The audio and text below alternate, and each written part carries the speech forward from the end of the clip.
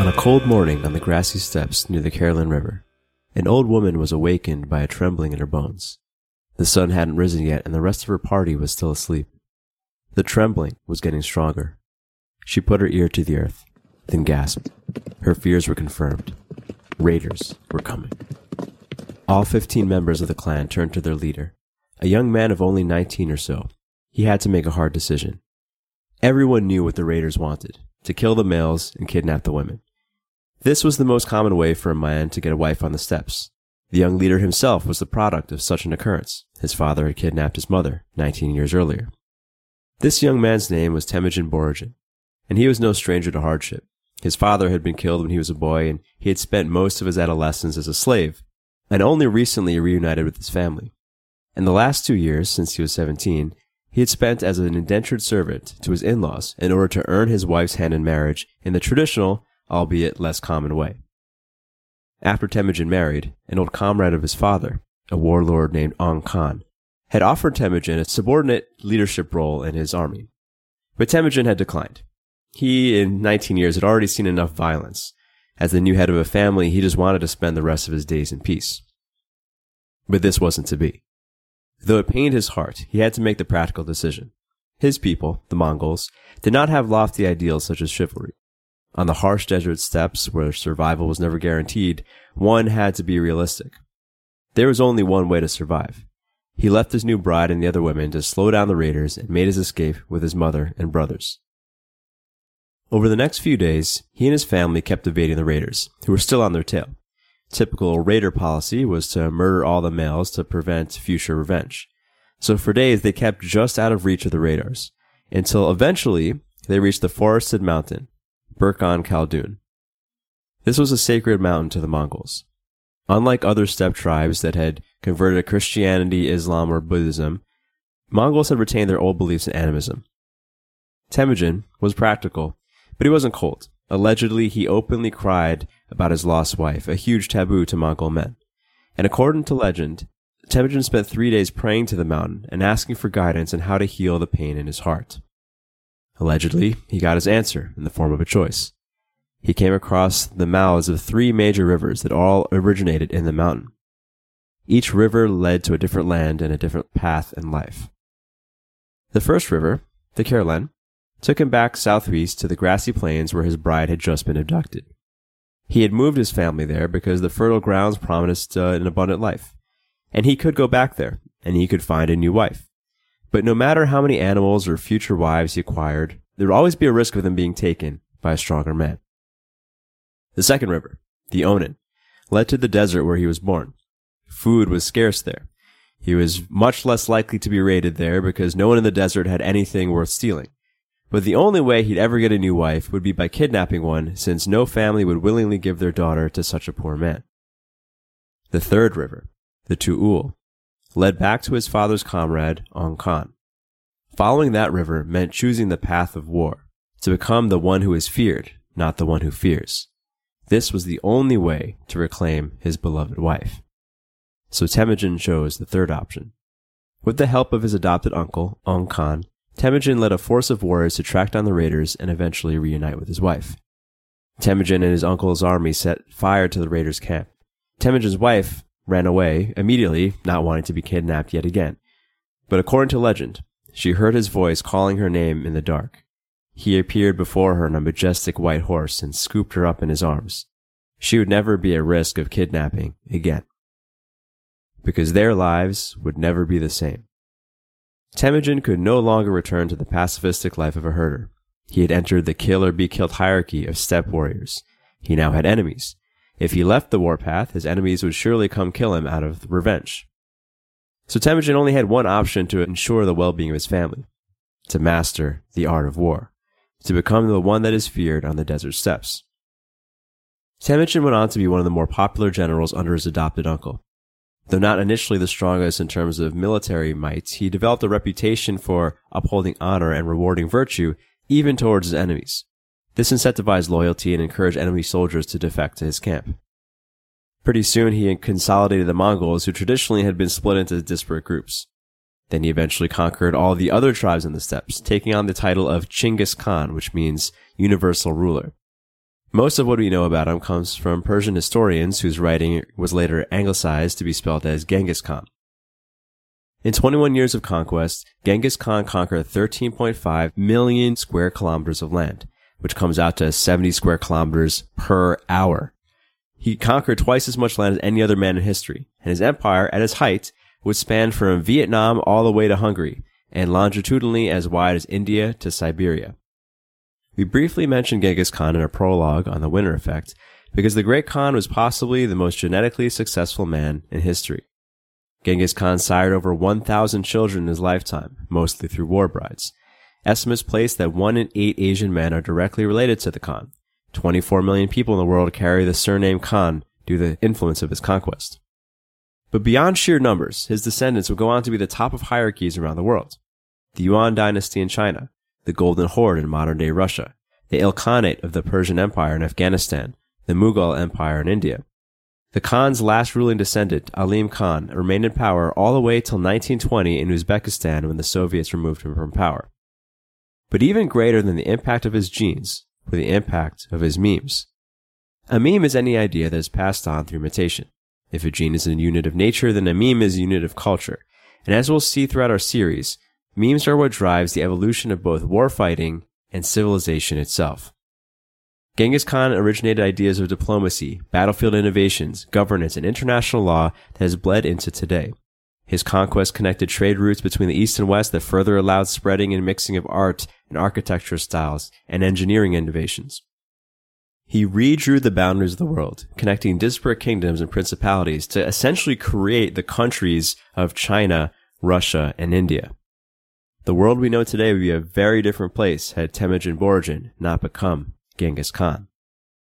The Great Khan was so able to impact the world both genetically and mimetically because he was particularly adept at a certain kind of male-male competition, the ultimate form of human competition, war. The History of Man Podcast, Episode 1, Sticks and Stones. Our prologue on testosterone and the Winter Effect illustrated how maleness originated from competition. Throughout nature, objective male traits are most present when 2 or more entities are competing for a scarce resource, whether 2 sperm racing to an egg or 2 gorillas fighting over a mate. The most competitive form of human male competition is war. Therefore, in order to understand the history of man, the history of masculinity, we need to look at the history of warfighting. This is not a comment on the ethics of war or whether certain masculine traits or perceptions are good or bad. Our goal in the series is to illustrate what masculinity is and the natural and cultural factors that have caused it to be as such. Now, of course, masculinity includes more than just violent competition, and in different episodes in the series, we intend to cover the other aspects of masculinity, such as the instinct of fatherhood and other pro-social behaviors. But in order to build our understanding from the ground up, we need to start with the more primal functions of testosterone. Because at the structural level, the history of maleness is a history of violence. Age by age, masculine traits, tendencies, and cultural expectations have evolved mainly and primarily in response to the style of warfare at that time. We opened our episode with Genghis Khan for 2 reasons. As mentioned, he was one of the most genetically successful and culturally impactful men in history because of his warfighting ability. And 2, Genghis Khan's rise to power in the 12th century AD illustrates somewhat of a condensed montage of the evolution of warfighting, from his humble, almost Stone Age nomadic beginnings on the steppe, all the way to the advent of gunpowder. In this series, we're going to follow the cutting edge of military innovation, both in weapons technology and in the psychology of killing. Era by era, we'll show how economic, technological, and cultural factors shaped warfighting, and therefore the memes surrounding masculinity. And our story begins with some of the earliest Homo sapiens. The first evidence of group conflict amongst modern humans, Homo sapiens, goes back about 30,000 years to cave paintings in modern-day Europe and Western Asia depicting small battle scenes. Just to be clear, that this is not saying that this is the first time that humans had group conflict, but this is the first record of it. It's certainly the first time, as far as we archaeologists could find, that this has been documented. The paintings on the walls are a little bit more than stick figure drawings, which shows you the level of artistic advancement at the time as well. And they basically show 2 groups of men fighting with bows and arrows and throwing spears. But just this tells us quite a lot. Because first we need to look at the weapons. As we'll see throughout the series, weapons technology often correlates with the fighting psychology of that era. So the first thing we notice in this early documentation of some sort of battle is that they're fighting with hunting tools, which makes sense, right? They didn't necessarily create the weapons for war fighting because that wasn't the norm yet. But they had these weapons, they had these tools to, of course, take down larger animals. The throwing spear was first used, according to the data we have now, by anatomically modern Homo sapiens as far back as 80,000 years ago. There is evidence that other human species, such as Neanderthals, used spears as far back as 280,000 years ago. So, one of the oldest weapons of all time. Bows and arrows, on the other hand, are believed to have appeared around 40,000 years ago, and they're purely a Homo sapiens invention. Neanderthals did not use bows and arrows. But these weapons, spears and bows, offer a dual purpose to the combatant. And there's a reason why they're used as hunting implements, obviously. The first, obviously, is greater mechanical power, right? Human anatomy doesn't really lend itself to lethality. It's very hard for a human to take down, really any animal. Small game is usually too fast for a human being to just grab, although there's certainly people who are quick enough to grab rabbits. And large game, humans, even our Paleolithic ancestors were certainly much stronger than the average man, could not take down a bison, right? Could not take down anything much bigger. We need these weapons. And the same thing goes for fighting another human. Even though humans are relatively fragile for an animal our size, and anybody who's trained in martial arts knows there are many ways to kill a person. It's actually quite hard. Unless you have a high-level martial arts training, it's quite hard to actually kill another person with your bare hands. But it's not just because of physical ability, right? Because as we just said, humans are fairly vulnerable. Two men get into a fight, sometimes one man dies, maybe by accident. There's many ways that we can easily be killed. Thumb through the eye socket, crush grip on the trachea. But it's very unlikely that Paleolithic combatants ever got close enough to do this because of another trait that human beings have. And that's a psychological one. Contrary to what the movies may make us think, most people, actually 98% of people, have an extreme resistance to taking life or even harming another human being. And actually, as we'll see, many of the most significant military innovations throughout history have actually been methods of overcoming specifically this resistance to killing. In World War II, we found out the vast majority of the troops would not pull the trigger. And it was a training flaw. They've been taught to shoot bullseyes. And no known cases, any bullseyes ever attacking our troops on the battlefield. If you've been in the U.S. Armed Forces since the Korean War, never once shot a bullseye. A man-shaped silhouette pops you a field of view. You shoot the target drops. Stimulus response. Like a pilot in a flight simulator. Like a kid in a fire drill. Modern training makes killing a conditioned response. That's Lieutenant Colonel Dave Grossman, who's the author of On Killing, The Psychological Costs of Learning to Kill in War and Society. We're going to hear from him a few more times throughout the series. And what he's speaking about is what in his book, he coins the resistance to killing with a capital R. It's a psychological mechanism that prevents humans from killing each other. And I'm actually going to read quotes directly from his book. Man has a tremendous resistance to killing effectively with his bare hands.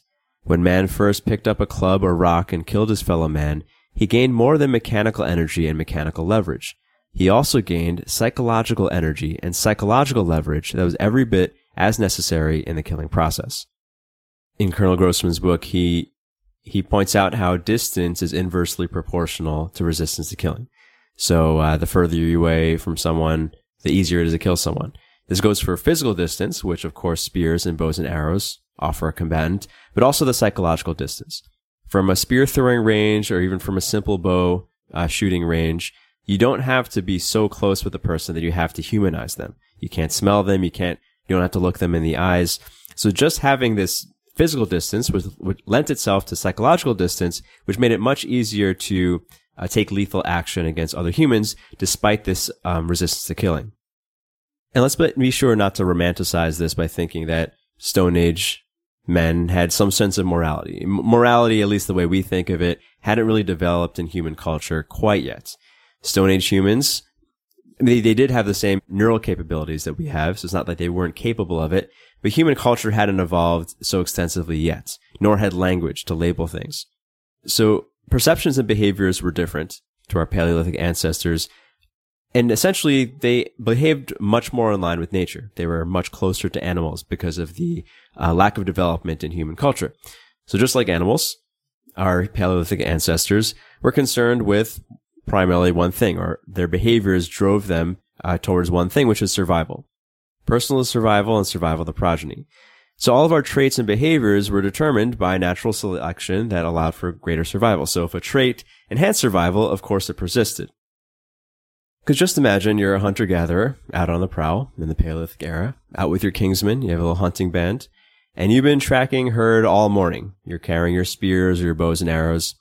And by accident, you come across another group of men of a different tribe.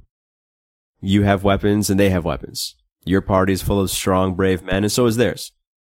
But they're dangerous and so are you. So you demonstrate your strength in the way that any wild animal would when faced with a threat. You'd take up space, you'd make loud noises, you'd shout, stomping your feet. You might throw some spears to demonstrate your strength, but you're really not looking to kill. You don't want to escalate the situation. Because lethal aggression is triggered in the dog brain, in the limbic system, typically by two things.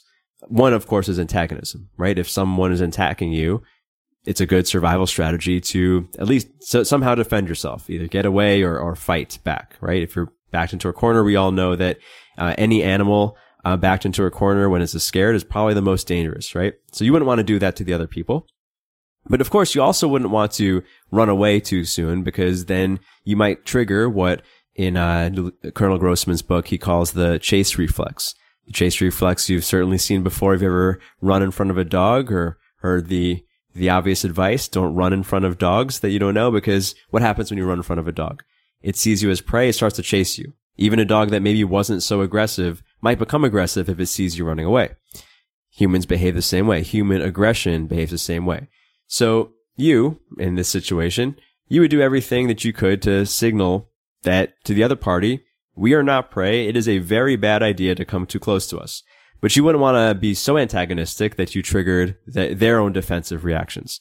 So basically, you would do the human equivalent of barking like a dog, making loud noises, deterring them from coming close, and they would probably do the same. Chances are, when hunting bands, ran into each other in this time in human history, they probably essentially got into a yelling match, or the Stone Age version of a yelling match, and left each other alone. Because no party would be interested in engaging in combat any more than you would want to engage with a hostile predator, right? Actual fighting was way too costly, because men died from infective wounds all the time. So even if you won the battle, even if your party was stronger and bigger and badder, there's a really good chance that none of you would live much longer afterwards to enjoy it. And there really was nothing to gain, because this was the Paleolithic era. And as modern day proponents of the paleo diet like to purport, resources were fairly plentiful relative to the human population in this period of time. Most estimates put the world's population at the end of the Paleolithic era, which is 10,000 years ago, at around 5 million Homo sapiens. That's 0.06% of the world's population, or 1,560th. So it's basically like taking the population of Sydney, Australia, and spreading them all over the world, and that's the population density. Of course, humans at this time weren't spread all over the world, but you get the idea. Well, what this means is that most of the time, there's plenty of space and there's plenty of food to go around. It did require a lot of work to acquire that food, because human technology had an advance, so food acquisition was done relatively inefficiently compared to modern day, which made it all the reason more that it really, people didn't have time to fight wars, right? Just getting food for themselves was enough. It was hard work enough, and there wasn't much to gain from stealing from other tribes, because no one really stored anything, right? As hunter-gatherers, tribes had few possessions. There's no way to preserve food, and you're always following in the herds, so you needed to pack light. So you only stored what you could eat in the short term, which meant there was really nothing worth stealing, and nothing worth risking your own life to attack other humans over. So, upon encountering another group of men, you'd probably do the bare minimum to scare them off. You would demonstrate your masculinity through intimidation tactics, but essentially once both sides accept each other's strengths, you probably would both back off and return to your already hard life. Testosterone-driven aggression that evolved in men had plenty of outlet already in hunting, protecting the tribe against the elements, and non-lethal sexual competition. So presumably, when not faced with scarcity or a threat, oxytocin-driven strategies of preservation were employed to foster harmony and stability within the group, between other humans. So, as long as there was enough food to go around, oxytocin impulses balanced out testosterone-driven ones to essentially minimize anything close to all-out human violence. But things were different when resources were not so abundant. The first prehistoric planned assault is believed to have occurred 13,000 years ago at Jebel Sahaba in the Nile Valley. For generations before the massacre was a time of plenty. There was a long period of wet and warm conditions that allowed lush plant growth, an increase in animal population, and therefore an increase in human population. But then a sudden drought marked the beginning of an ecological downturn known as the Younger Dryas period. Watering holes rapidly dried up. Many of the plants and animals around the world died, and the surviving animals moved to the water sources that were left. And in this area, it was the Nile River. This meant that there wasn't enough food and territory to support the human population that had increased over the previous period. So, someone had to die. Forensic evidence suggests that the Jebel Sahaba massacre was a planned assault of a sub-Saharan tribe by a North African tribe. The bodies show punctures by stone projectiles, which were either arrowheads or spear tips, and blunt force trauma by clubs or maces. Likely, the attackers surprised their victims with a missile assault and then came in to finish the job hand-to-hand. Now, this evidence of melee combat or hand-to-hand combat is significant because it is the next major advancement against our resistance to killing. Melee combat is a lot harder, both physically and psychologically, than range combat. Melee combat, of course, puts the attacker at risk. If you can reach your opponent, then he can reach you as well. But the reduced psychological distance presents another challenge. If you can touch your enemy, then you can look him in the eyes. You can hear him breathing. You might be able to smell him. So unlike shooting an arrow or throwing a spear, you can't deny that you're facing another sentient human who has a will to live just like you. Certain psychological mechanisms had to be at play in order for the invaders to overcome their resistance to killing. These mechanisms will become the foundation of more advanced forms of mass killing throughout the millennia. We can infer from psychological evidence and more recent warfighting behavior of tribal peoples 3 possible mechanisms that made it easier for Jebel Sahaba combatants to kill at closer range. And these are important because they play into modern violence as well. The first is survival necessity. Starvation triggers more primal parts of the brain, such as the dog brain. Empathy is a higher order function, is a genetic behavior that serves social animals, allows us to cooperate and thrive more than we could on our own, but is not so useful to empathize when you yourself are starving to death, right? Number 1 comes first. And when facing an immediate threat to survival, our cold reptilian brain takes over. Faced with desperate hunger, the most pro-social animals will become hostile until satiated. So likely, due to the Younger Dryas period, the North African invaders wouldn't have bothered murdering other humans unless it truly was a matter of life or death for them. The second is something called the social pressure or social affinity effect. This is an interesting one because it actually takes advantage of our empathy and our oxytocin receptors in a way that it creates killing. So just as testosterone doesn't always mean kill, oxytocin doesn't always mean love. This kind of pro-social behavior has succeeded in natural selection because genes are more likely to pass on when parents are willing to risk their lives to protect their children. So tribes are more likely to survive when each member is willing to fight and perhaps kill for each other's survival when absolutely necessary. And interestingly, humans are actually way more likely to kill for the sake of loved ones than for self-preservation. In Grossman's book on killing, he shares various anecdotes of war veterans who, when given the opportunity to kill an enemy at close range, chose not to. Usually this occurred when there wasn't social pressure from one's own unit or fear of others. One Vietnam veteran shared coming face-to-face with a Viet Cong member in the tunnel, and wordlessly, they both chose not to fire at each other and simply turned around and went the other way. On the flip side, in World War II, Audie Murphy earned the Medal of Honor for single-handedly taking on an entire German infantry company with a machine gun. And when asked what made him do it and kill all those Germans so coldly, he said, "Well, they were killing my friends." So while this seems like a noble trait, and while this principle does increase empathy and protectiveness of one's own, it's also responsible for some of history's most brutal behavior against others. In groups, especially when emotionally stimulated, we tend to emerge into a kind of psychological superorganism in terms of feeling and behavior. We commonly know this as mob mentality. You can see this when dogs get together in a pack. You can see this when riots break out at sporting events or music concerts. Individuals who would never act aggressively on their own will do some brutal things when part of a group where aggression is a predominant emotion and there's some perception that their survival is being threatened. Many of the genocides throughout history were initially spurred by the impulse to simply protect one's own. Which brings us to the third possible factor: dehumanization of the enemy. This is one expression of creating psychological distance that is independent of mechanical distance. Because most of us can squash a roach under our foot without feeling any remorse. Very few of us feel empathy for a roach. They are way too different from us to feel bad. This is the root of the us versus them paradigm, which we'll return to later in this series. And actually, if you watch the show Black Mirror, you may have heard some of the statistics from Colonel Grossman's book. There's an episode titled Men Under Fire, where they basically satirize some of these statistics and quote directly from his book about how throughout military history, most combatants, even when in battle, chose not to kill their enemies. So in the Black Mirror episode, a little spoiler, it's from one of the earlier seasons anyway. It's a future where I believe it was Marines. Basically, they had a chip in their brain which made them see the enemy humans as actual roaches. So they're going on these missions. It makes them, they think they're just shooting like some bug, but actually they're shooting real people because, this trick was found to, of dehumanizing the enemy makes it a lot easier to kill things, right? It's very hard to kill someone that you can empathize with.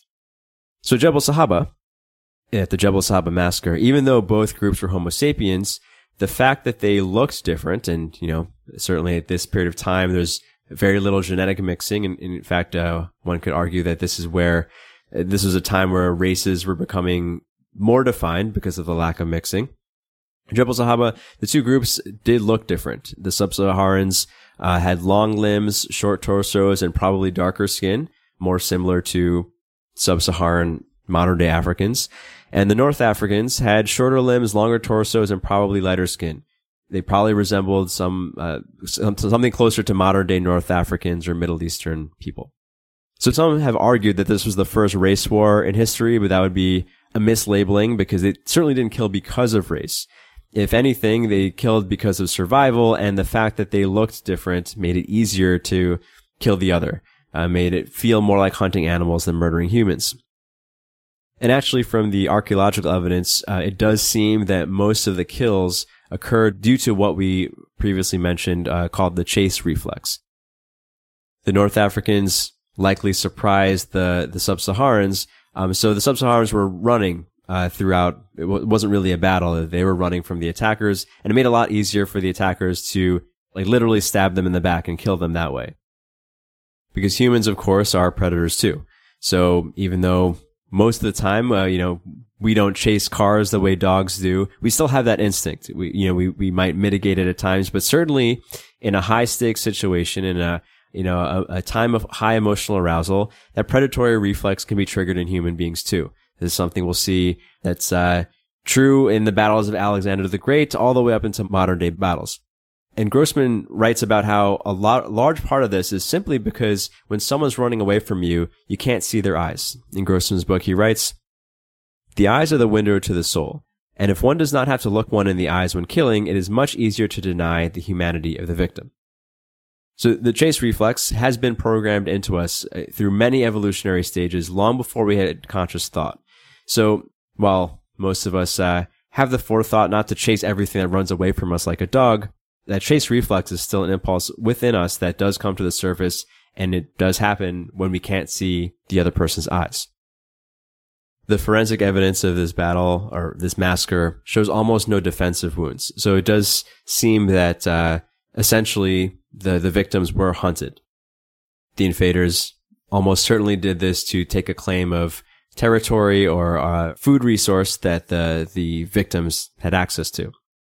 But still, even in this time period, things like the Jebel Sahaba massacre were relatively rare events, because aside from an ecological crisis, there really wasn't a lot of reason for warfare in the Paleolithic era or Old Stone Age, because most of the time, the cost of fighting other humans was way too high and the benefits were way too low.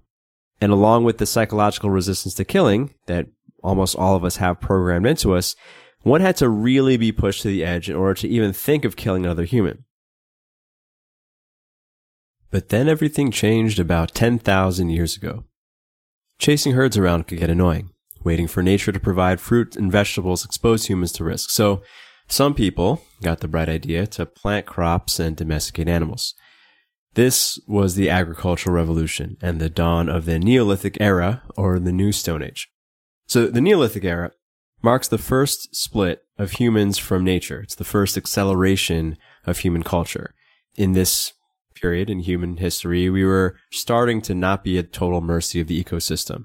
At least those who took up the agrarian lifestyle could stop traveling around and instead settle where the land was most fertile. Important note, actually, this is probably how you learned it in history class, if you remember, from school. There was prehistory, people were hunter-gatherers, and then you probably started learning about the Fertile Crescent. And in this series, we're also following this because we're following the technological spearhead, because, of course, that's where the warfighting and masculine culture spearhead will be throughout culture.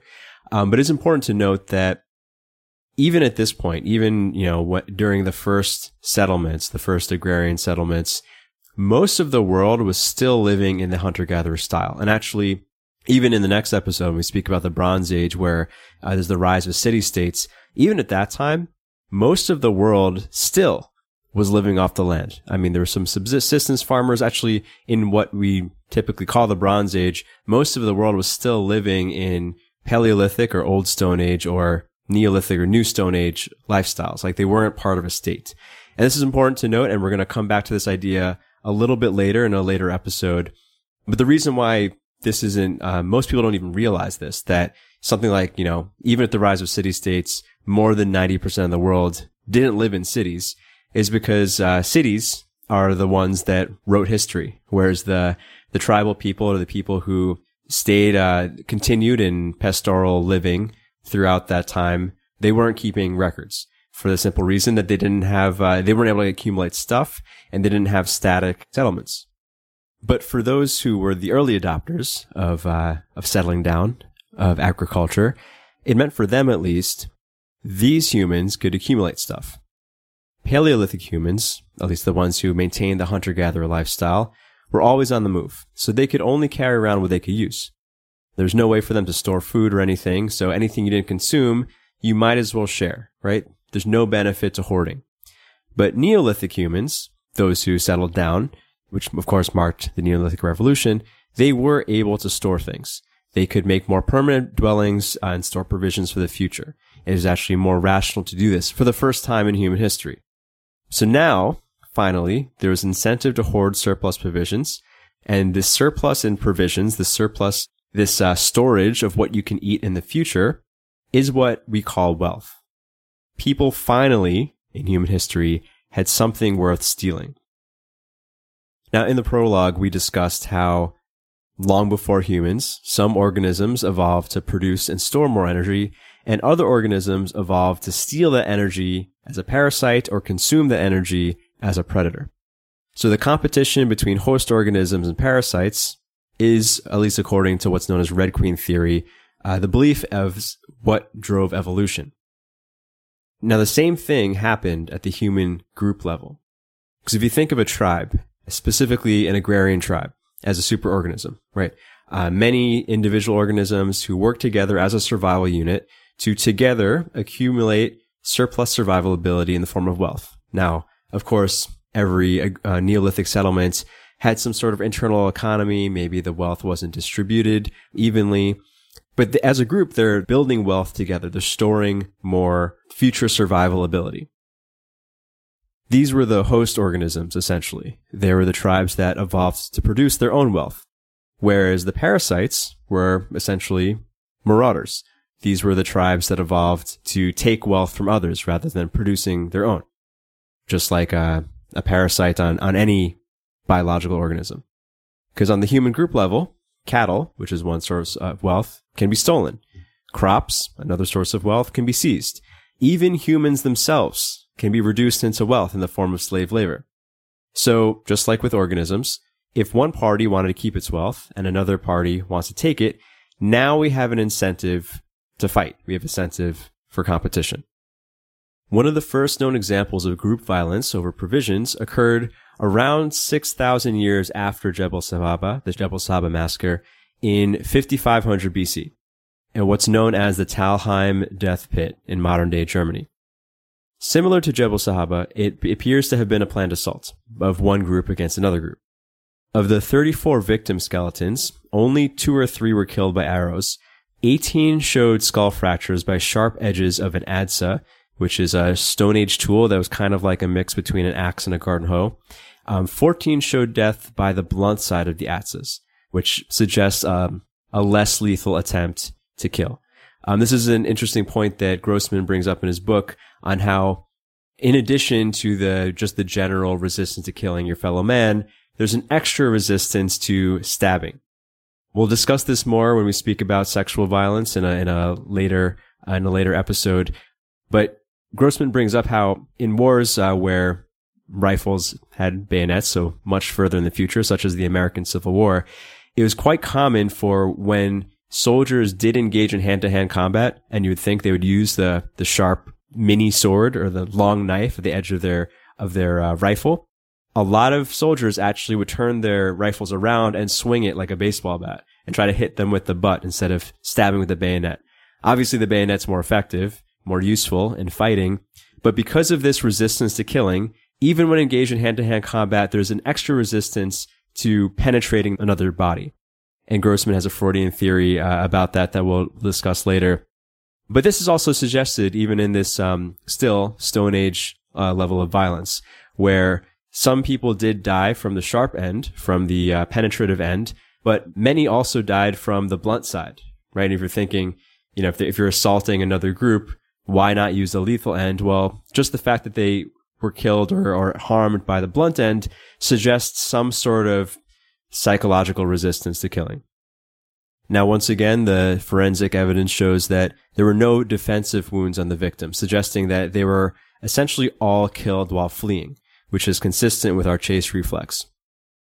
But unlike Jebel Sahaba, and one of the reasons why this is a new evolution in human mass violence or group violence, is that the invaders likely were not acting out of dire survival need. They weren't acting because there was a drought and the only way for their group to survive was to claim the territory of the others or to claim the food.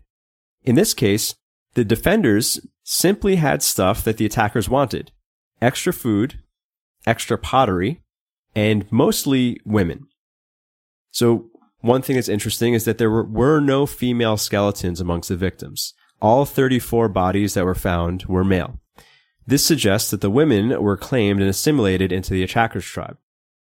Now, if you recall from the prologue, we spoke about Bateman's principle, which is often reduced to the adage, sperm is cheap and eggs are expensive. At least to our genes, females are way more valuable than males. Most males are expendable. Actually, only a few high-value males are really necessary for procreation. And whereas every womb, and therefore every woman, is a valuable resource, if you're looking purely from the perspective of regenerating the population, passing on genes. So it's definitely not politically correct to assert, but at least to our Stone Age ancestors, women were a form of wealth. Women were worth stealing, and therefore women were worth fighting for. And since women were the key to continuation of a given genetic line, women were worth dying for. And this here is the crux of why warfare is a masculine virtue. Again, recall from the prologue that we suggested, this is, of course, my theories, that even when it comes to single-celled organisms, the earliest, most primitive form of life, there are functions that we can call external functions. These are functions of dealing with outside of the organism. This is typically described as, look at an amoeba, for instance. This is what the membrane of the amoeba does, right? It moves it from place to place. It moves it towards food, away from predators. It opens to allow food in. It has some sort of defense. I mean, all creatures have some sort of perimeter that deals with the outside. That's one set of functions, the external facing functions. And then there's the internal functions of regeneration, of digestion, things like that.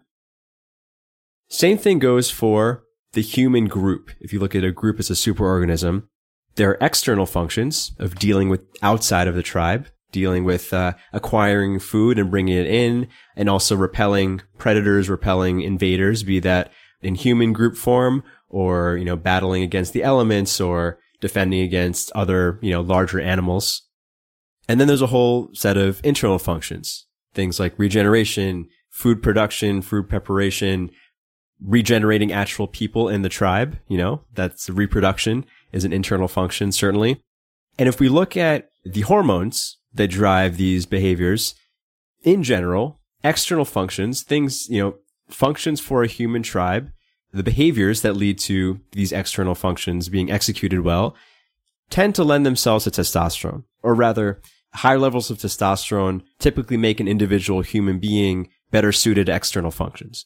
Whereas oxytocin is better for internal functions. In the prologue, we spoke about how, of course, testosterone increases strength, oxytocin increases social ability, but also immune system strength, right? Higher levels of oxytocin typically are correlated with a healthy immune system, whereas higher levels of testosterone actually are negatively correlated with a healthy immune system. Because when it came to a human group, a survival unit, a tribe, the constant threat to security that was just what came with existence in the Stone Age became more the responsibility of men. The masculine part of society became focused with what we could call holding the perimeter or the boundary of the superorganism, how it interfaced with the external world. Whereas what we might call the feminine part of a tribe, the oxytocin-driven part of the tribe, became relegated to within the perimeter. These are the maintaining internal functions. If we compare it to, the internal organs of a creature, right? We could think of women's functions as like the organs, the nerves, the circulatory system of the tribe, whereas the male functions of the masculine testosterone-driven functions were the externally facing things, the skin, the muscle, the teeth, the claws, right? I know this is maybe a crude way to draw the analogy, but in this time, this is just the way things broke down. Women got pregnant, men had more muscles.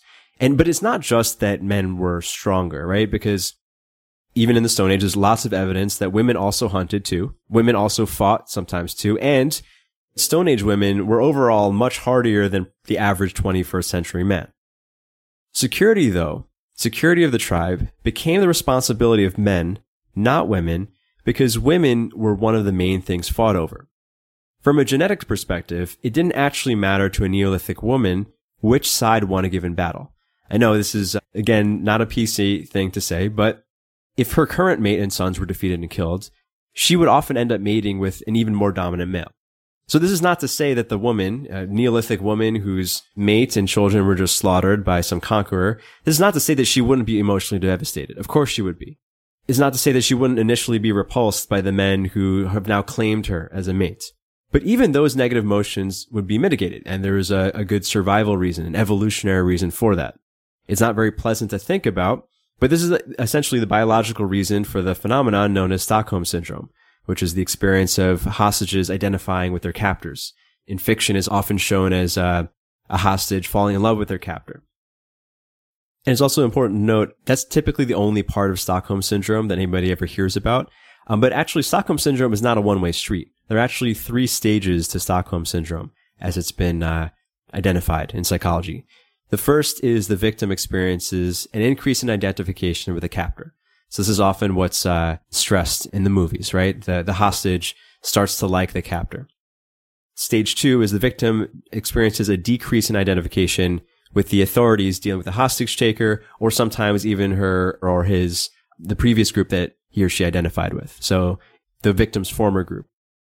And finally, the hostage taker experiences an increase in identification and bonding with the victim, right? So just to bring this to our Neolithic example, A Neolithic tribe gets taken over, an agrarian tribe, let's say, gets taken over or conquered by a group of marauders. All the men are slaughtered, and the women, of course, are horrified at first, but they're claimed as war brides, essentially. Eventually, 1, they'll start to identify with the captors. 2, they'll feel less of identification with her old tribe. All the men, maybe her father, her mates, maybe her sons. She'll decrease in identification with them. And then finally, the captor will also increase identification and bonding with her, even though he claimed her, essentially. And this is, if you watch Game of Thrones, this was shown in season 1 where, Khal Drogo, who's kind of a fictional fantasy representation, or at least was partly inspired by Genghis Khan. He claims the bride of Khaleesi, who's, she wasn't even Khaleesi back then, Daenerys. And she eventually falls in love with him. He falls in love with her, even though initially she was just a prize. Now, Stockholm Syndrome seems very bizarre from our modern, rationalistic, civilized perspective. But if you consider that all of our behaviors come from the evolutionary drive for survival and replication, it makes total sense. A woman whose kinsmen were just slaughtered can no longer count on them for security, right? So if she continues to say that she's on their team when they don't exist anymore, she's going to die. Her best chance at survival and her best chance to then have surviving offspring would be to get along with the men who are now holding the perimeter for her, right? Because even if she was claimed as a prize, they're the ones protecting her from everyone else. Furthermore, her best chance of producing fit offspring would now be to mate with these new men. And after all, again, taboo thought, but they're clearly winners, right? These are men whose offspring were probably more likely to survive because the men themselves were more likely to survive in male-male competition and therefore replicate further. So it makes a lot of evolutionary sense that the woman would have a gene-driven tendency to feel attraction and attachment to the men providing them with the security and provisions, even if they came to take that role by force. Not only does this make good of an otherwise terrible situation, genetically, it actually improved her situation. So I realize this whole subtopic here is some dark stuff. We've entered un-PC territory, but if we can take off our 21st century first world glasses for a moment, we can see that this was the reality for our Stone Age ancestors. If they didn't abide by these effective survival behaviors, they would have died off, and they would never have produced all of us who live today. So from the conqueror's perspective, there was pretty much always an incentive to keep women alive as long as they were deemed fit for reproduction. Now, of course, we'll see this in future, more modern wars. This was not always the case, but from the evidence of the Stone Age, at least, it seems that women were typically kept alive and claimed as mates. Men, on the other hand, only could survive if they could win at fighting. So, in the prologue, again, we discussed how genes that helped an individual male win in competitions was, of course, more likely to be passed on and become a more dominant gene in the gene pool. But genes mutate relatively slowly, and intertribal warfare became commonplace relatively quickly in human history. The males who survived the rise of warfare did not rely purely on the advantages of their genes. Again, genetic mutation is very slow. Most dominant groups of males also had to adapt via learned traits and behaviors, memes. So the memes that helped a tribe collectively survive and win against other tribes were more likely to be ingrained in a given culture. Tribes that lacked these dominant memes were quickly wiped out or assimilated into tribes that did carry these memes. So just as a gene with an effective survival trait will become more dominant in a gene pool, memes that raise the probability of survival became prominent in the meme pool, or the collective consciousness of a given culture. In other words, learned behaviors that were useful for survival became more commonplace. So the memes that specifically aided men in winning battles would eventually solidify into a part of proto-masculine culture that we call the warrior ethos. The word ethos is Greek for character. It's the root of the word ethics or moral principles. Morality gives a given culture a collective framework for how to behave. So moral principles tell the members of society what they should and shouldn't do so they can basically be on the same page and function as a group. And throughout this series, we're going to keep building on this idea of morality and how it forms in groups and how it affects the behaviors of groups. Because, of course, it's ingrained in the evolution of warfare and therefore the evolution of masculinity. But if we go back to where we're at in our timeline, which is the Stone Age, back in the Stone Age, morality was simple. Good, in quotes, it's important that we put quotes around the word good because it's subjective, as we'll see in later eras of human history. Good was anything that enhanced survival. Bad or evil was anything that didn't, anything that was detrimental for survival. So the warrior ethos was a set of memes that increased the chance of winning violent conflict. These were values that, when instilled in a society of men, gave them a greater chance of survival against other men when they fought. Writer Jack Donovan identifies 4 of these memes as what he calls the tactical virtues, which are masculine values that have become consistent across cultures due to their practical survival value. The word virtue itself comes from the Latin vir, for man. It's also the root of the word virile. Well, there are a lot of virtues that you can have. What I look for in the way of men with strength, courage, mastery, and honor are things that are always specific to masculinity. Men expect other men to have them. It defines what makes them masculine or not. Courage is something that men needed from each other in emergencies, and women really needed men to have courage too, to protect them. Men really appreciate when another man is really good at something, and they kind of expect them to at least be confident. So, and then honor, I think, the basic definition of honor is that you care about the men around you's opinion, the men in your honor group, whether it's your zombie team or whether it's your broader society. It means caring about what those men think, and you respect them and they respect you, and you demonstrate that back and forth, and that's important to you because if those men don't respect you, then you're depending on them for security. Strength, competence, and courage are straightforward because they evolved directly from natural selection. Strength and competence equal the ability of a man to fight. Courage is the willingness to fight. But long before humans developed consciousness, strong, competent, and courageous males outdid weak and fearful ones. Honor, on the other hand, is a little different. Honor is not a genetic behavior. It's a cultural one. Honor can only exist if there is a society to observe it. Honor, therefore, would become the most prominent virtue at the cultural level and even absorb the other tactical virtues as components of it. Honor we can define as upholding a certain reputation. And there are 2 social functions of honor, within the tribe and between tribes. So first, intra-tribal honor, or within the tribe. Honor allowed men who are within the same tribe to trust each other and work together. So testosterone and all the androgens are performance-enhancing drugs. They arm males with physical strength, emotional aggression, and a cold, calculating mentality that allows one to excel in zero-sum competition. The potential evolved initially to help an individual male and his genes last through the competition and survival of the fittest. But sometimes, what would have an individual excel in the short term is not the same as what would have the group excel in the long term, and therefore the individual also survive in the long term. So for example, if murderous raiders were attacking your village, a given man has a much higher chance of short-term survival if he runs away rather than stands and fights.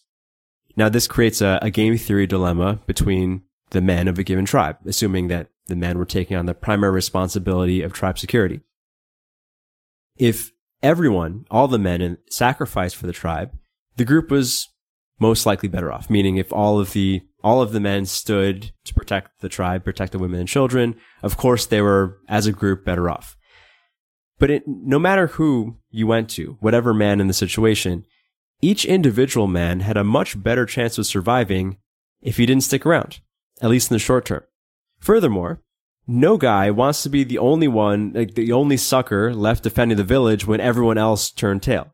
So every man is further incentivized to save his own hide because not only does he have a better chance of surviving if he runs, he definitely doesn't want to get the sucker's payoff and be the only one staying if everyone else runs.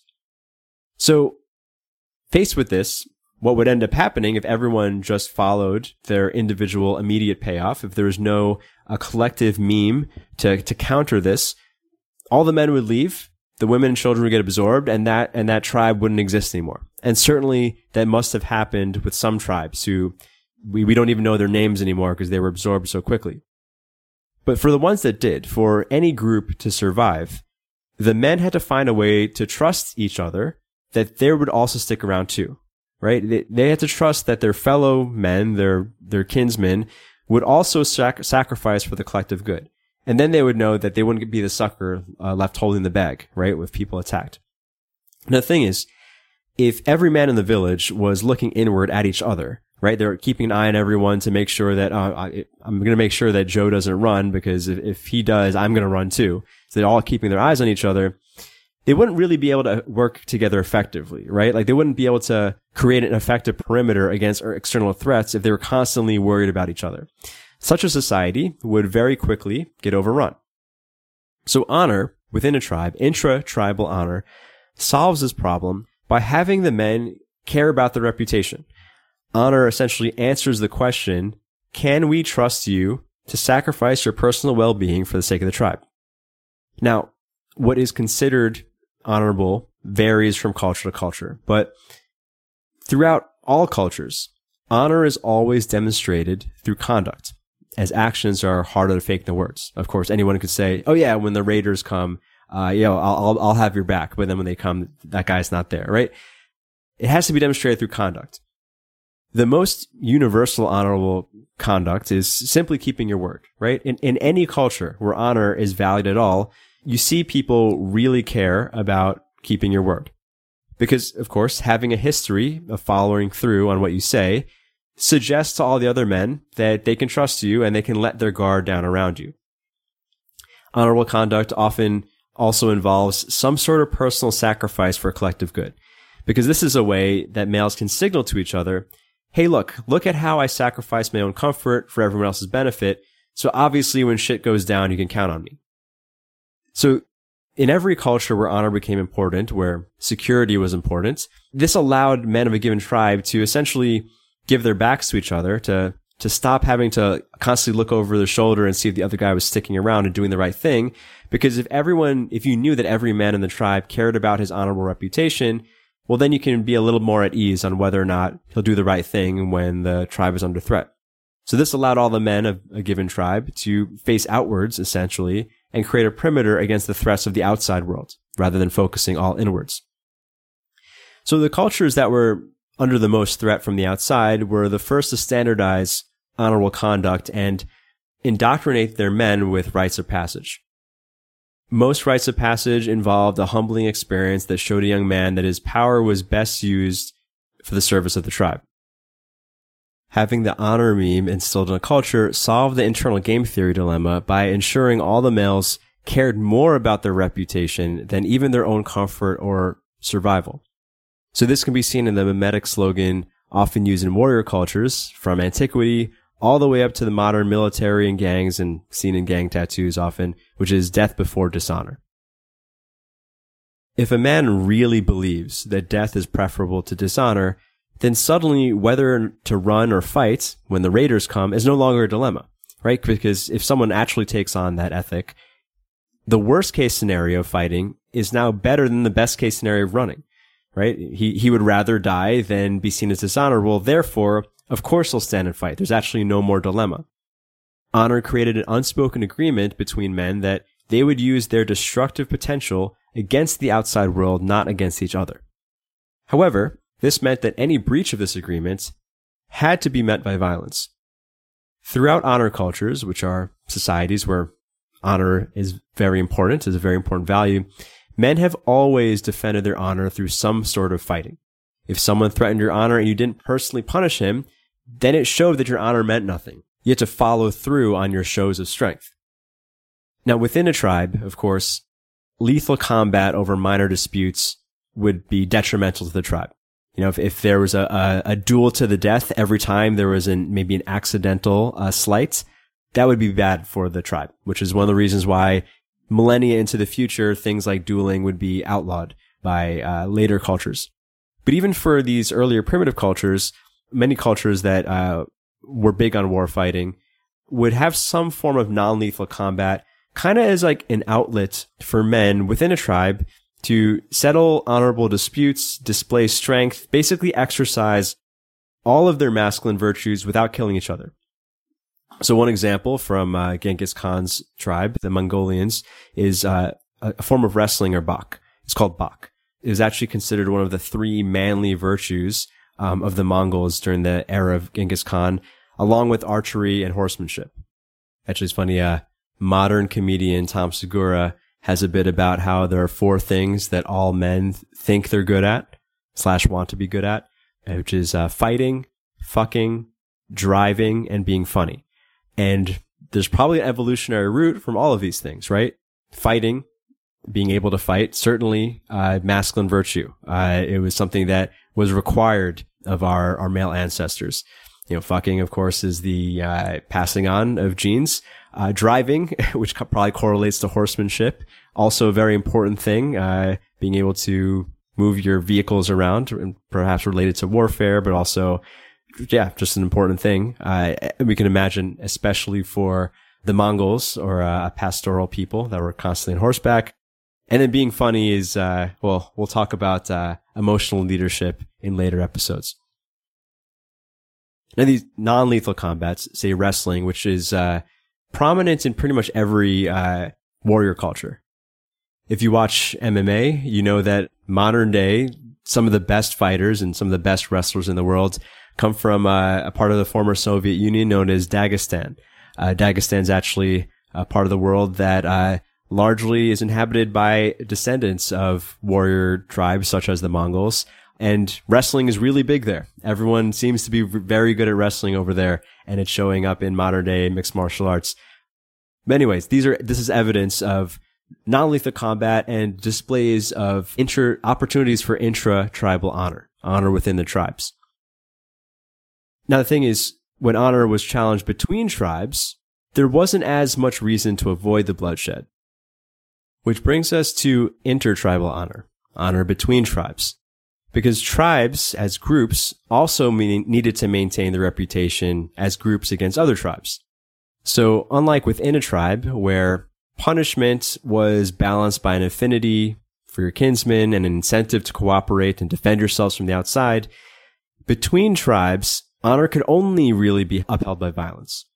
Now, if one tribe was wronged by another tribe, the only way to police future actions was through violent retaliation.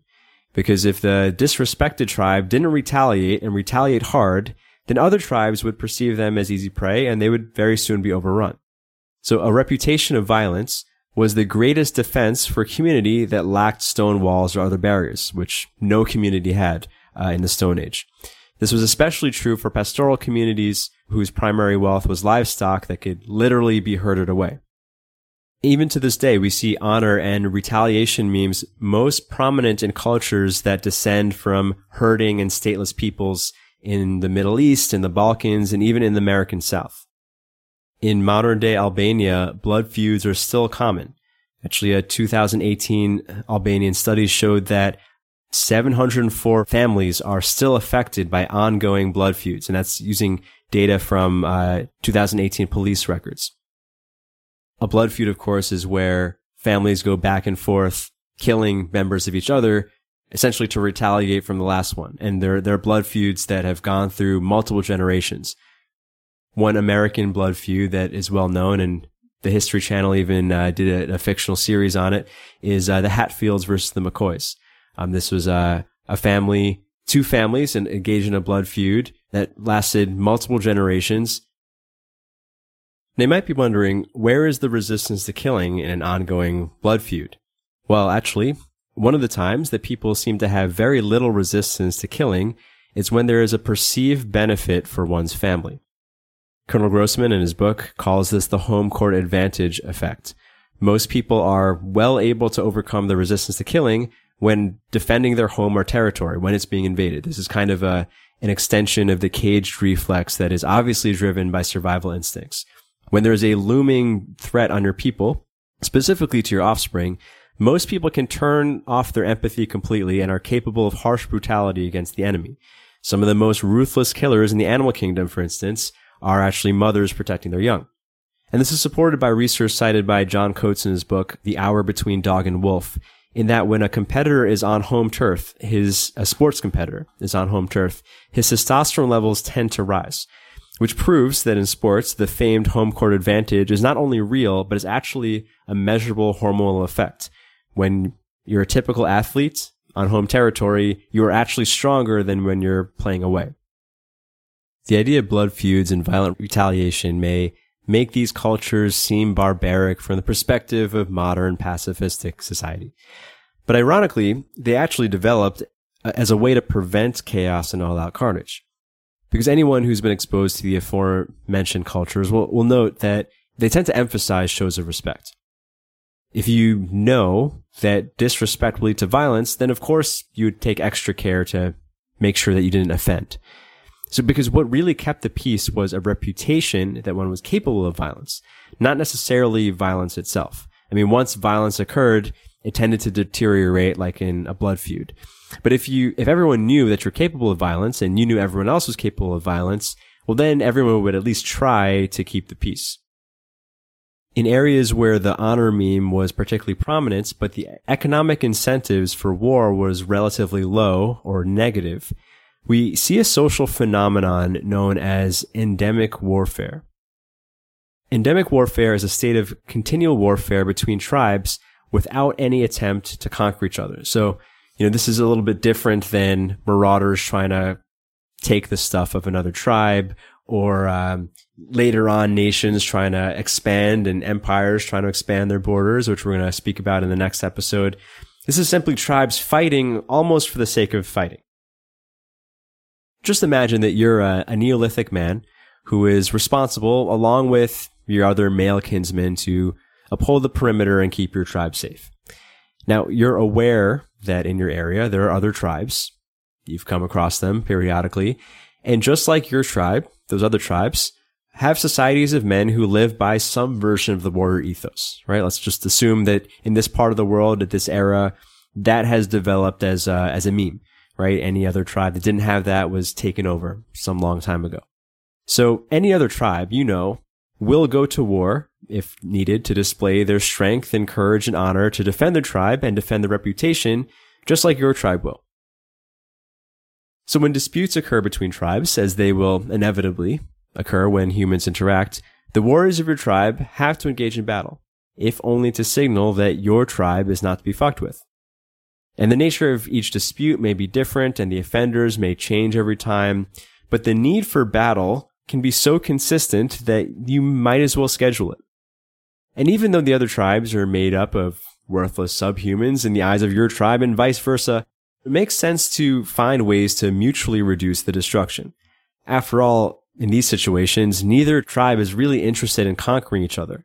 Both sides just simply need to uphold their reputation of honor to keep the others in check. So it's really not necessary at all to kill each other. And just like the Paleolithic warrior bands that would shout and essentially bark to prevent combat, it's preferable to these Neolithic tribes to not have to kill each other. This is perhaps one of the early roots of the honorable ethic of respecting your foe, right? In a sense, they needed, and once the honor meme was solidified in as part of masculine virtue, you kind of needed an enemy to prove your honor. Now, this idea might seem like irrational circular logic to perhaps someone who's just not masculine, someone who doesn't have a lot of androgen receptors. They might even look at this as being kind of toxic. It's like, what you need an enemy to prove your honor, but you need honor to fight your enemies. Like, it's the circular thing. I actually remember last year I was inspired by David Goggins to do this 4x48 challenge that he issues online, which is to run 4 miles every 4 hours for 48 hours. And I got some of my buddies together and we committed to doing this for the weekend.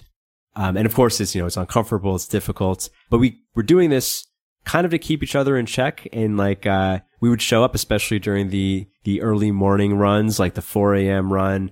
And, you basically don't sleep very well because you have to run every 4 hours.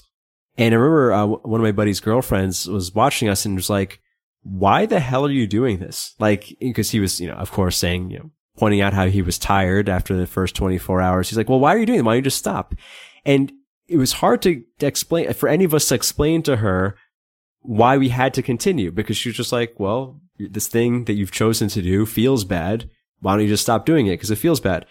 And it was like almost like, unless you have the androgen receptors, unless you have the, we could call it like inherent masculinity, this type of thing doesn't make sense. But I think for most people who are masculine in their disposition, who perhaps do have the androgen receptors, it's a kind of an obvious thing, right? Like you told the men that whose opinion you care about, that you're going to do a thing, you have to do it. You're actually doing it specifically because it's uncomfortable and you're doing it with people, right? Like if any of us didn't show up to one of the runs, they would lose honor essentially.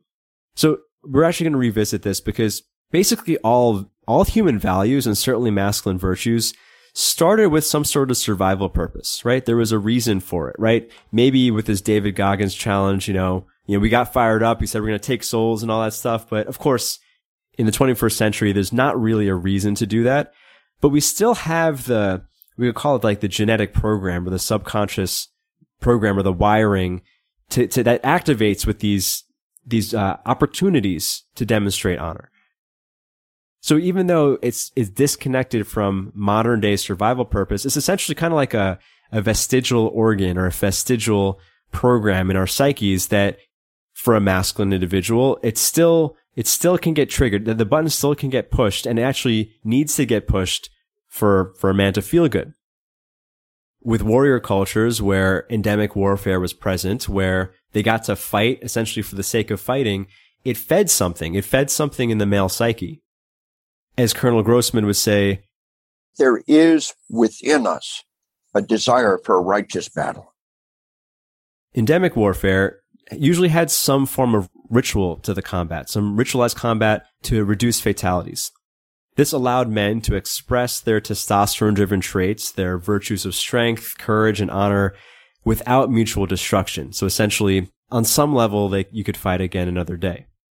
In Freudian terms, this was an attempt at sublimation, the expression of an instinct, an instinctual impulse, in a more pro-social or socially acceptable form. With endemic warfare, both sides could assert their strength and resolve their disputes without massive casualties. Obviously, people still got hurt, but it was better than the all-out carnage of actually trying to conquer another tribe. And this was actually a lot more in line with nature. In the animal kingdom, most male-male competition doesn't actually result in death. Some contests are decided purely on appearances. If there's a major size difference between two males, both parties will usually accept the alpha and beta roles without needing to risk harming each other.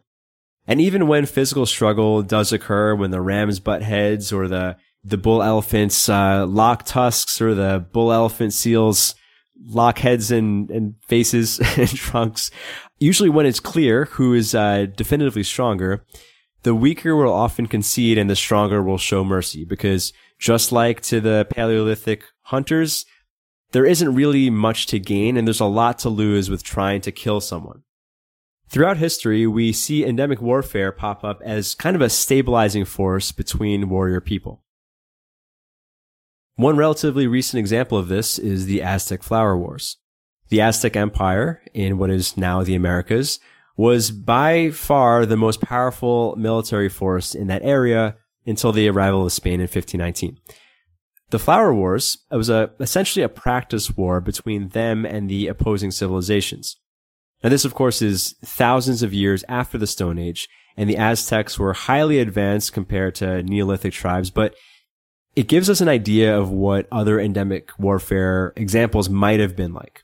Because, of course, we don't have a lot of data from Neolithic tribes that didn't keep any records of what they did. So, unlike normal wars that the Aztecs did also engage in periodically, where the armies were mostly made up of peasants because they're just trying to do whatever they could to conquer the other tribe, the Flower Wars were mostly fought by noblemen, which is interesting because these were the individuals who maybe didn't have to fight when it came to necessity, but they needed an opportunity to fight to display honor. And this also, the Flower Wars tended to occur during the spring and summer seasons when the peasants were needed for farming. So it's almost like there was a season for actual fighting and then where the peasants were activated. And there was a season where the peasants could, serve their productive capacity, and the noblemen could fight for the sake of honor. Flower War battles had a preset date and location, and both sides brought the same number of combatants. This, of course, was to make it fair, because if you had twice as many people, or if you had a numerical advantage, you didn't really prove your honor if you won. Now, this was fighting, so deaths and serious injury did occur, but Flower Wars on the battlefield did not result in annihilation of a losing enemy. On top of that, it was actually seen that if you died in a Flower War, it was seen as even more honorable than in a normal war. They were called Flower Wars because the Aztecs believed that they gave fallen warriors a flowery or more pleasant passing into the next world, which just shows you a little bit about their perspectives on honor. According to the Aztecs, Flower Wars were used as a way to practice fighting, display courage, and capture men for sacrifices. This was likely also a way to resolve conflict without needing to escalate into all-out massacre. So in many ways, endemic warfare was kind of a precursor to modern-day team sports.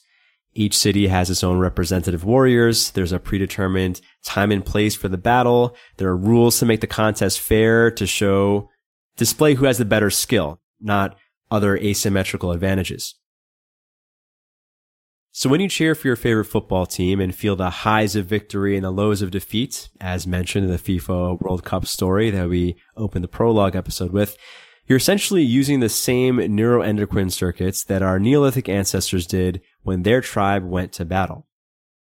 From our modern perspective, looking back at mass annihilation of modern wars, the idea that anything could be decided by ritualized combat might seem primitive. And even modern-day sports fans don't always accept their defeat. Soccer hooligans and American football fanatics are known to riot when their team loses sometimes.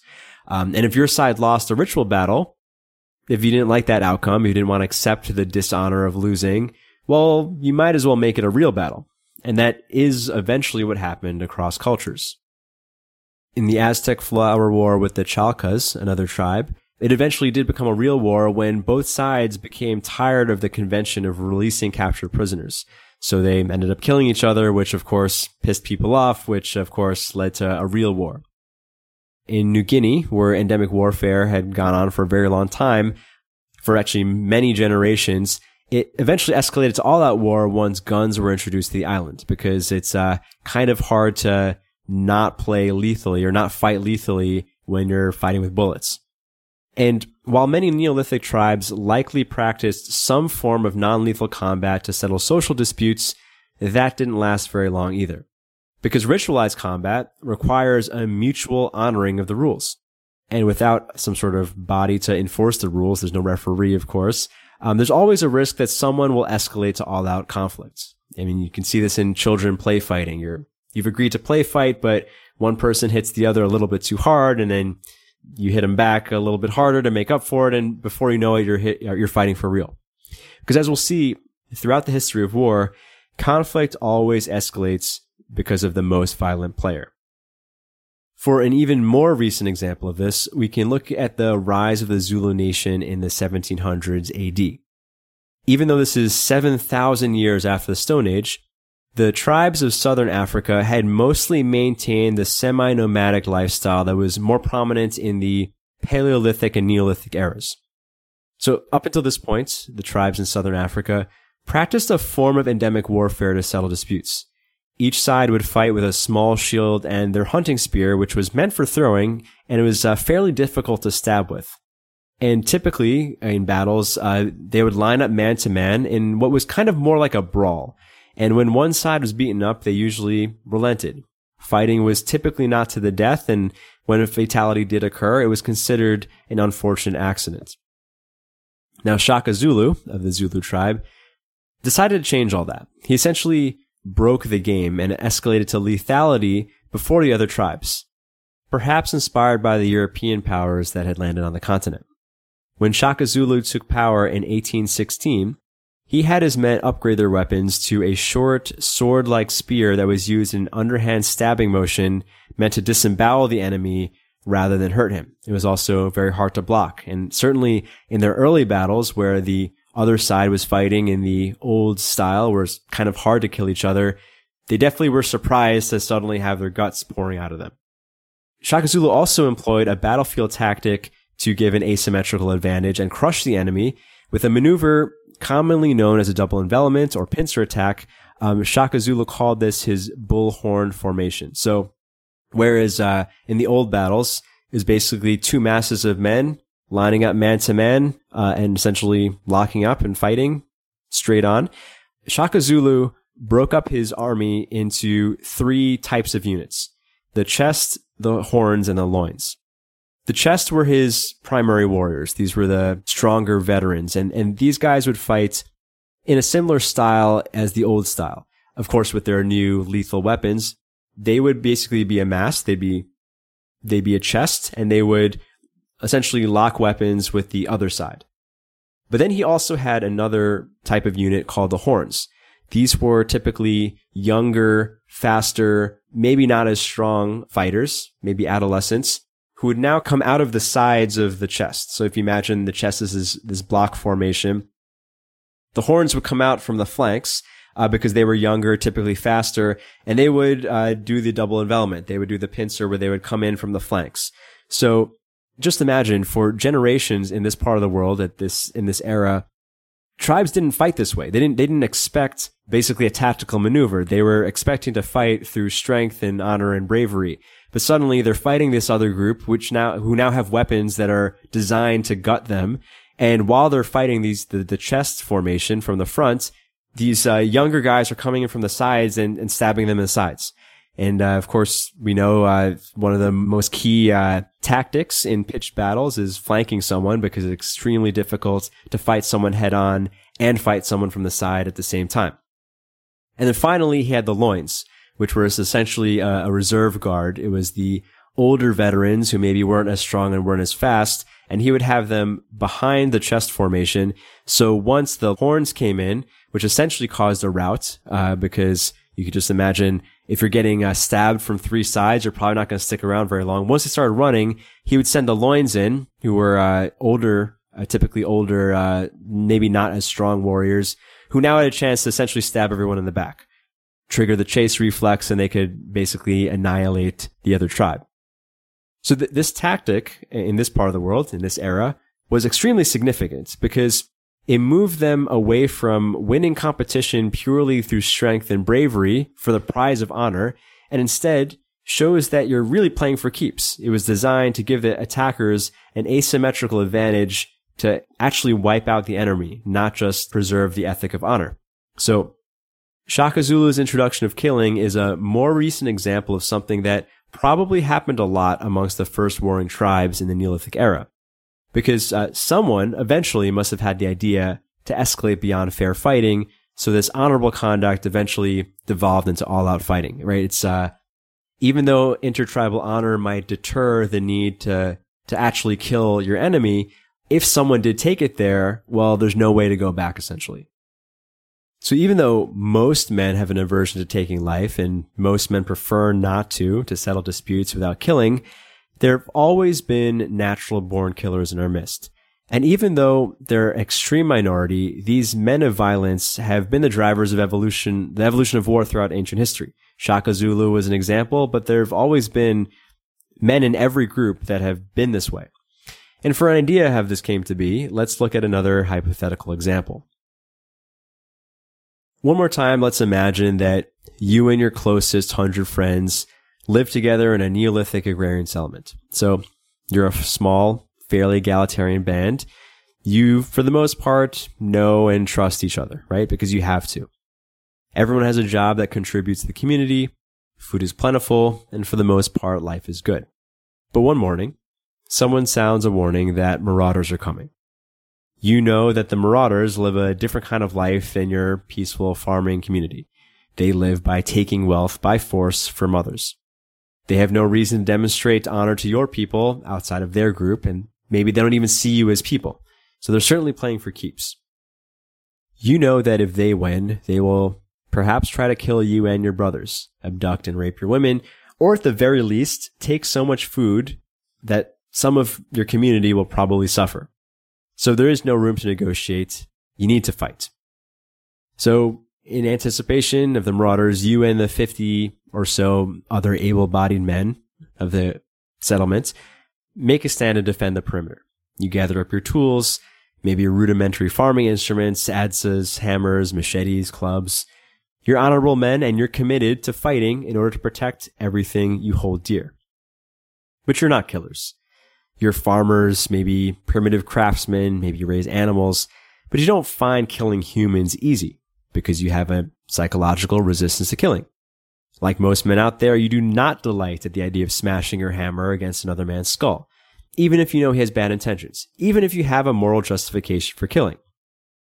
But let's say this is not your first battle. Let's say that you've reluctantly killed before. The last time marauders came, the home court advantage instinct did kick in, and you were able to overcome your resistance and you did smash your hammer into the enemy's skull. Then perhaps you experienced the winner effect. Testosterone and dopamine flooded your system with that momentary victory. The rush of male hormones further reduced your empathy, which made it easier to continue to fight and win and maybe kill some more enemies so that your people could survive. But then, after the fog of battle lifted, your fight response subsided and your oxytocin receptors re-engaged, a horrible sensation came over you. You stood over the body of your fallen enemies and you saw that they were men just like you. The skull you crushed was made of bone just like yours. You didn't mean to kill him. You just really wanted him to go away. And even though he came to harm you, you know that he was only doing it because that was his way to feed his own family. You maybe empathized with his children who now would starve, so you felt some natural level of remorse. Even though you were willing to do your honorable duty, this memory makes it difficult and uncomfortable to kill the next time. If you could somehow protect your village without having to take a life, you would much prefer it. And most of your comrades feel the same way, right? Tribes like yours needed to hold post-battle rituals to cleanse the remorse and reintegrate people into normal peacetime. Actually, Lieutenant Grossman argues that a lot of what causes PTSD in modern soldiers is because modern training has found ways to remove the resistance to killing, and unlike ancient tribes, we don't have reintegration rituals. Modern training makes killing a conditioned response. Today, people will pull the trigger reflexively without conscious thought. They will save their lives, they will achieve the victory, but they need to be prepared to live with what they've been conditioned to do. But in your Neolithic tribe, there's likely one guy in the 50 who doesn't need a reintegration ritual. He's a little bit different. He doesn't, for some reason, feel any remorse when he kills. For some reason, he's just missing that gene. He doesn't have any resistance to harming the enemy, and not only is he good at it, he kind of enjoys it. We can imagine a guy like Mike Tyson in his prime, someone who's not only physically capable of demolishing other men, he's psychologically wired for it. He doesn't need a moral justification to kill. He kind of likes it. He's, perhaps like Shaka Zulu, a true man of violence. So when the marauders come, this guy, we'll call him Iron Mike, takes out his machete and he runs out to meet them. And while you and the other villagers try not to piss yourselves as you hold the line, this guy takes the fight to the invaders, slashing and killing, stabbing. He's a one-man wrecking machine. Now, you and the other men of the village, you're not cowards by any means. You do your duty to fight and struggle against the enemy, but Iron Mike has almost all of the kills. And when the marauders finally do begin to retreat, largely out of fear of Mike, your champion, do you and the other men have the reflex to chase them down? The chase reflex kills in, and finally it becomes easy to kill the enemy.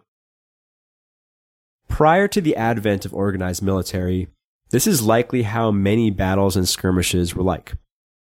And the 1 in 50 example I just threw out wasn't random. Actually, according to military historian Gwynne Dyer, approximately 2% of men have a natural ability to kill without remorse. In his book titled War, Dyer writes, "There is such thing as a natural soldier, the kind who derives the greatest satisfaction from male companionship, from excitement, and from the conquering of physical obstacles. He doesn't want to kill people as such, but he'll have no objections if it occurs within a moral framework that gives him justification, like war, and if it's the price of gaining admission to the kind of environment he craves. Whether such men are born or made, I do not know. but most of them end up in armies, and many move on to become mercenaries because regular army life in peacetime is too routine and boring. But armies are not full of such men. They're so rare that they form only a modest fraction of even the smallest professional armies, mostly congregating in commando-type special forces. In large conscript armies, they virtually disappear beneath the weight of more ordinary men. And it is these ordinary men who do not like combat at all that armies must persuade to kill. Until only a generation ago, they did not realize how bad a job they were doing. Dyer wrote that in 1985, and he is referring to the same stats highlighted by SLA Marshall and Lieutenant Colonel Grossman that reveal a high resistance to killing in most fighting men. In violent group conflict, there has always been a Pareto distribution with killing. You've probably heard of Pareto as the 80-20 rule. Pareto distribution means that a minority of inputs cause a majority of the outputs. So with warriors on the battlefield, it's often this 2% of natural-born killers that make up a majority of the kills. This is consistent all the way up to World Wars. In World War II, about 1% of fighter pilots were responsible for 40% of the kills. Recall in the prologue how certain virility factors, such as prenatal testosterone exposure, is a better indicator of aggressive behavior than any other genetic factor. What seems to determine if someone with a low 2D to 40 ratio becomes something destructive like a serial killer or something constructive like a stockbroker seems to be a function of what environmental factors he was exposed to. Now, we can speculate why such a 2% exists and why it's only 2%. By today's standards, we might be quick to label that 2% natural killer as a sociopath or something like that, but in antiquity, he served an extremely important role. At least in the Stone Age, that 2% killer does a huge service for the tribe, which is preserving the whole gene pool. Actually, according to Dyer's more recent research, most of the natural-born killers of World War II actually went on to become productive, successful, and otherwise normal, peaceful members of society. Their killer instinct was activated in war, but it could be turned off in peace. And 2%, or 1 in 50, likely evolved as the most stable ratio. Because you can imagine if the entire tribe was made of natural-born killers, they might be great at fighting other tribes, but they'd be way more vulnerable to internal conflict, right? If no one has a resistance to killing, how often would internal disputes escalate to mass fatalities and the tribe would wipe itself out?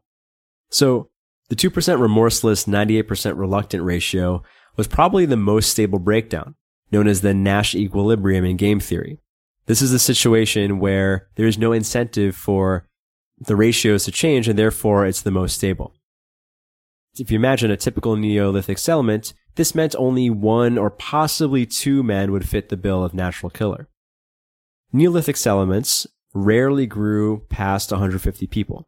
This limitation is known as Dunbar's number, which is the maximum number of intimate relationships the human brain can handle, typically called the law of 150 because it's about 150 people.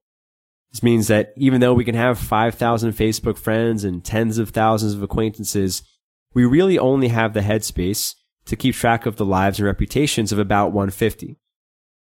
This is limited by our limbic brain. In Malcolm Gladwell's The Tipping Point, he mentions how the company Gore-Tex found that 150 was the magic number to ensure an organizational unit remained on a close first-name basis with each other. Cultures like the Amish and Hutterites, who value community first, will by design limit their community size to about 150 for the same reason.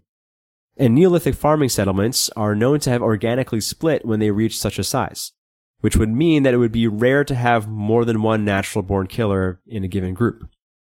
And one of the benefits of keeping the group small is that you don't need formal governments.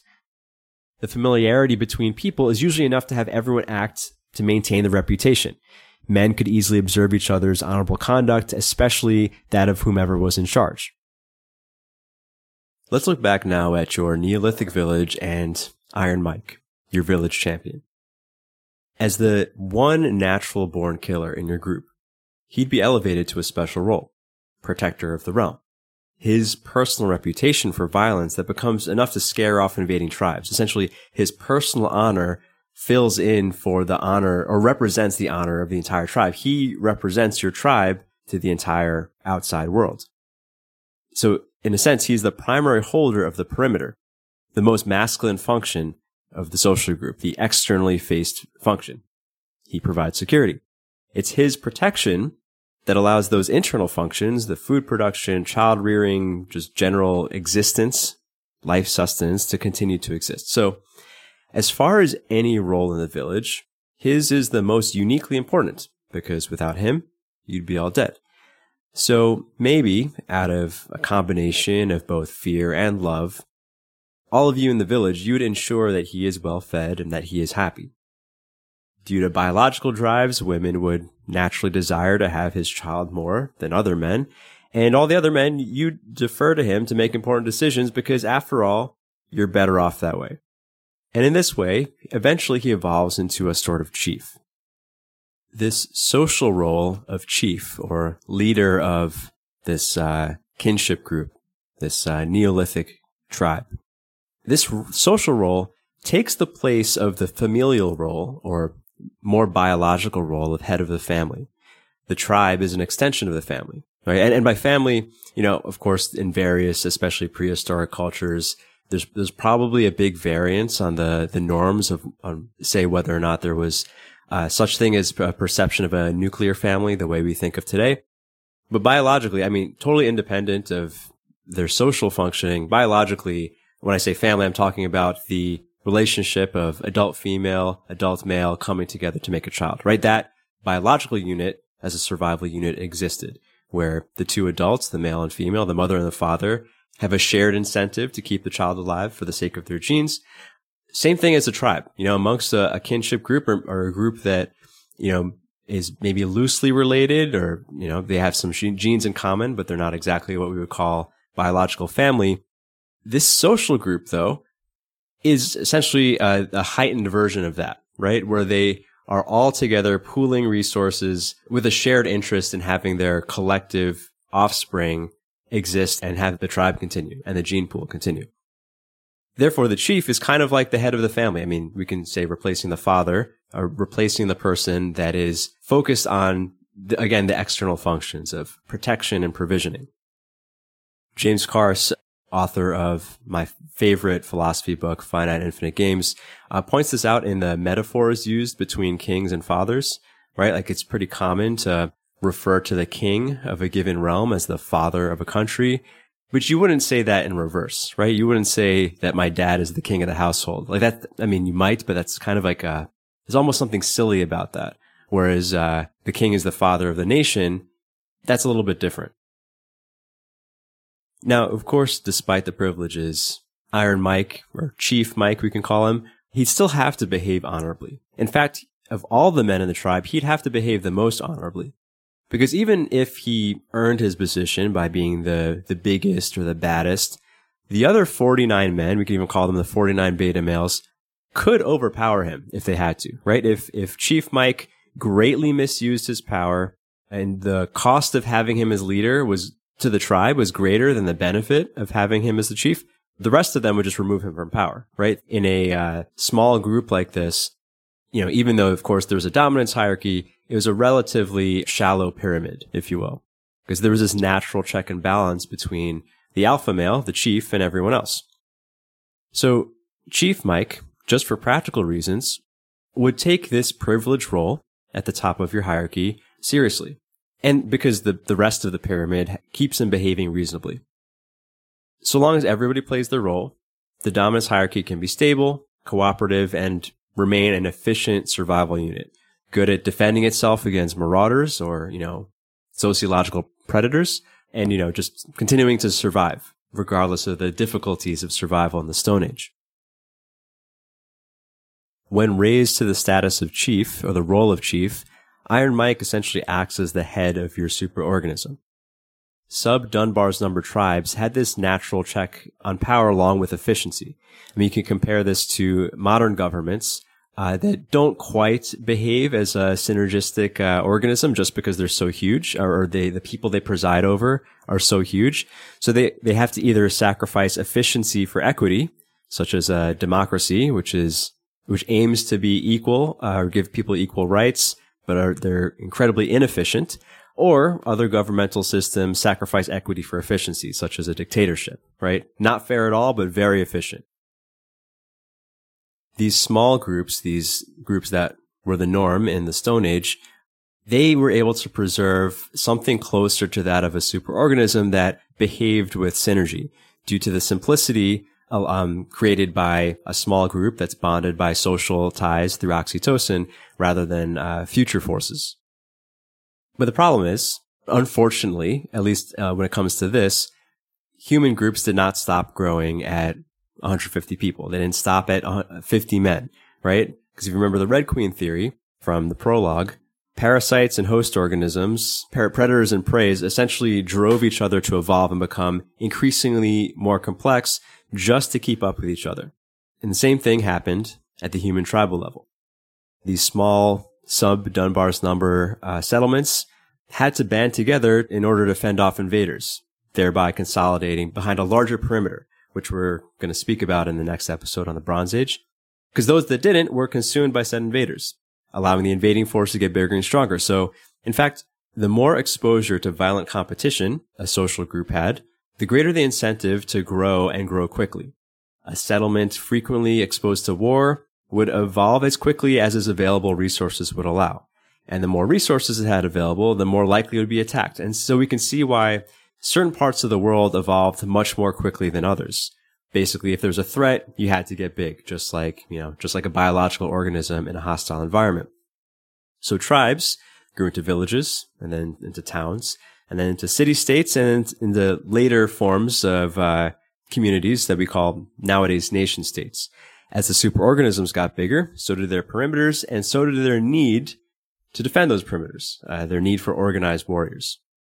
And at some point, especially, growing past 150 people, the group becomes much more than one man can protect on his own, right? The village champion evolved from chief to king, and he needed to protect through what we would call leadership, right? It's not enough for him to be just a big, bad warrior that can scare people off. That was nice when the group was, say, 100 people, but when you're representing 10,000 people against an invading force of 10,000 people, well, one badass guy quite isn't enough, right? He needs to find a way to mobilize other men, these men who are not natural-born killers, right? The settlements needed some way to get all those men to work together.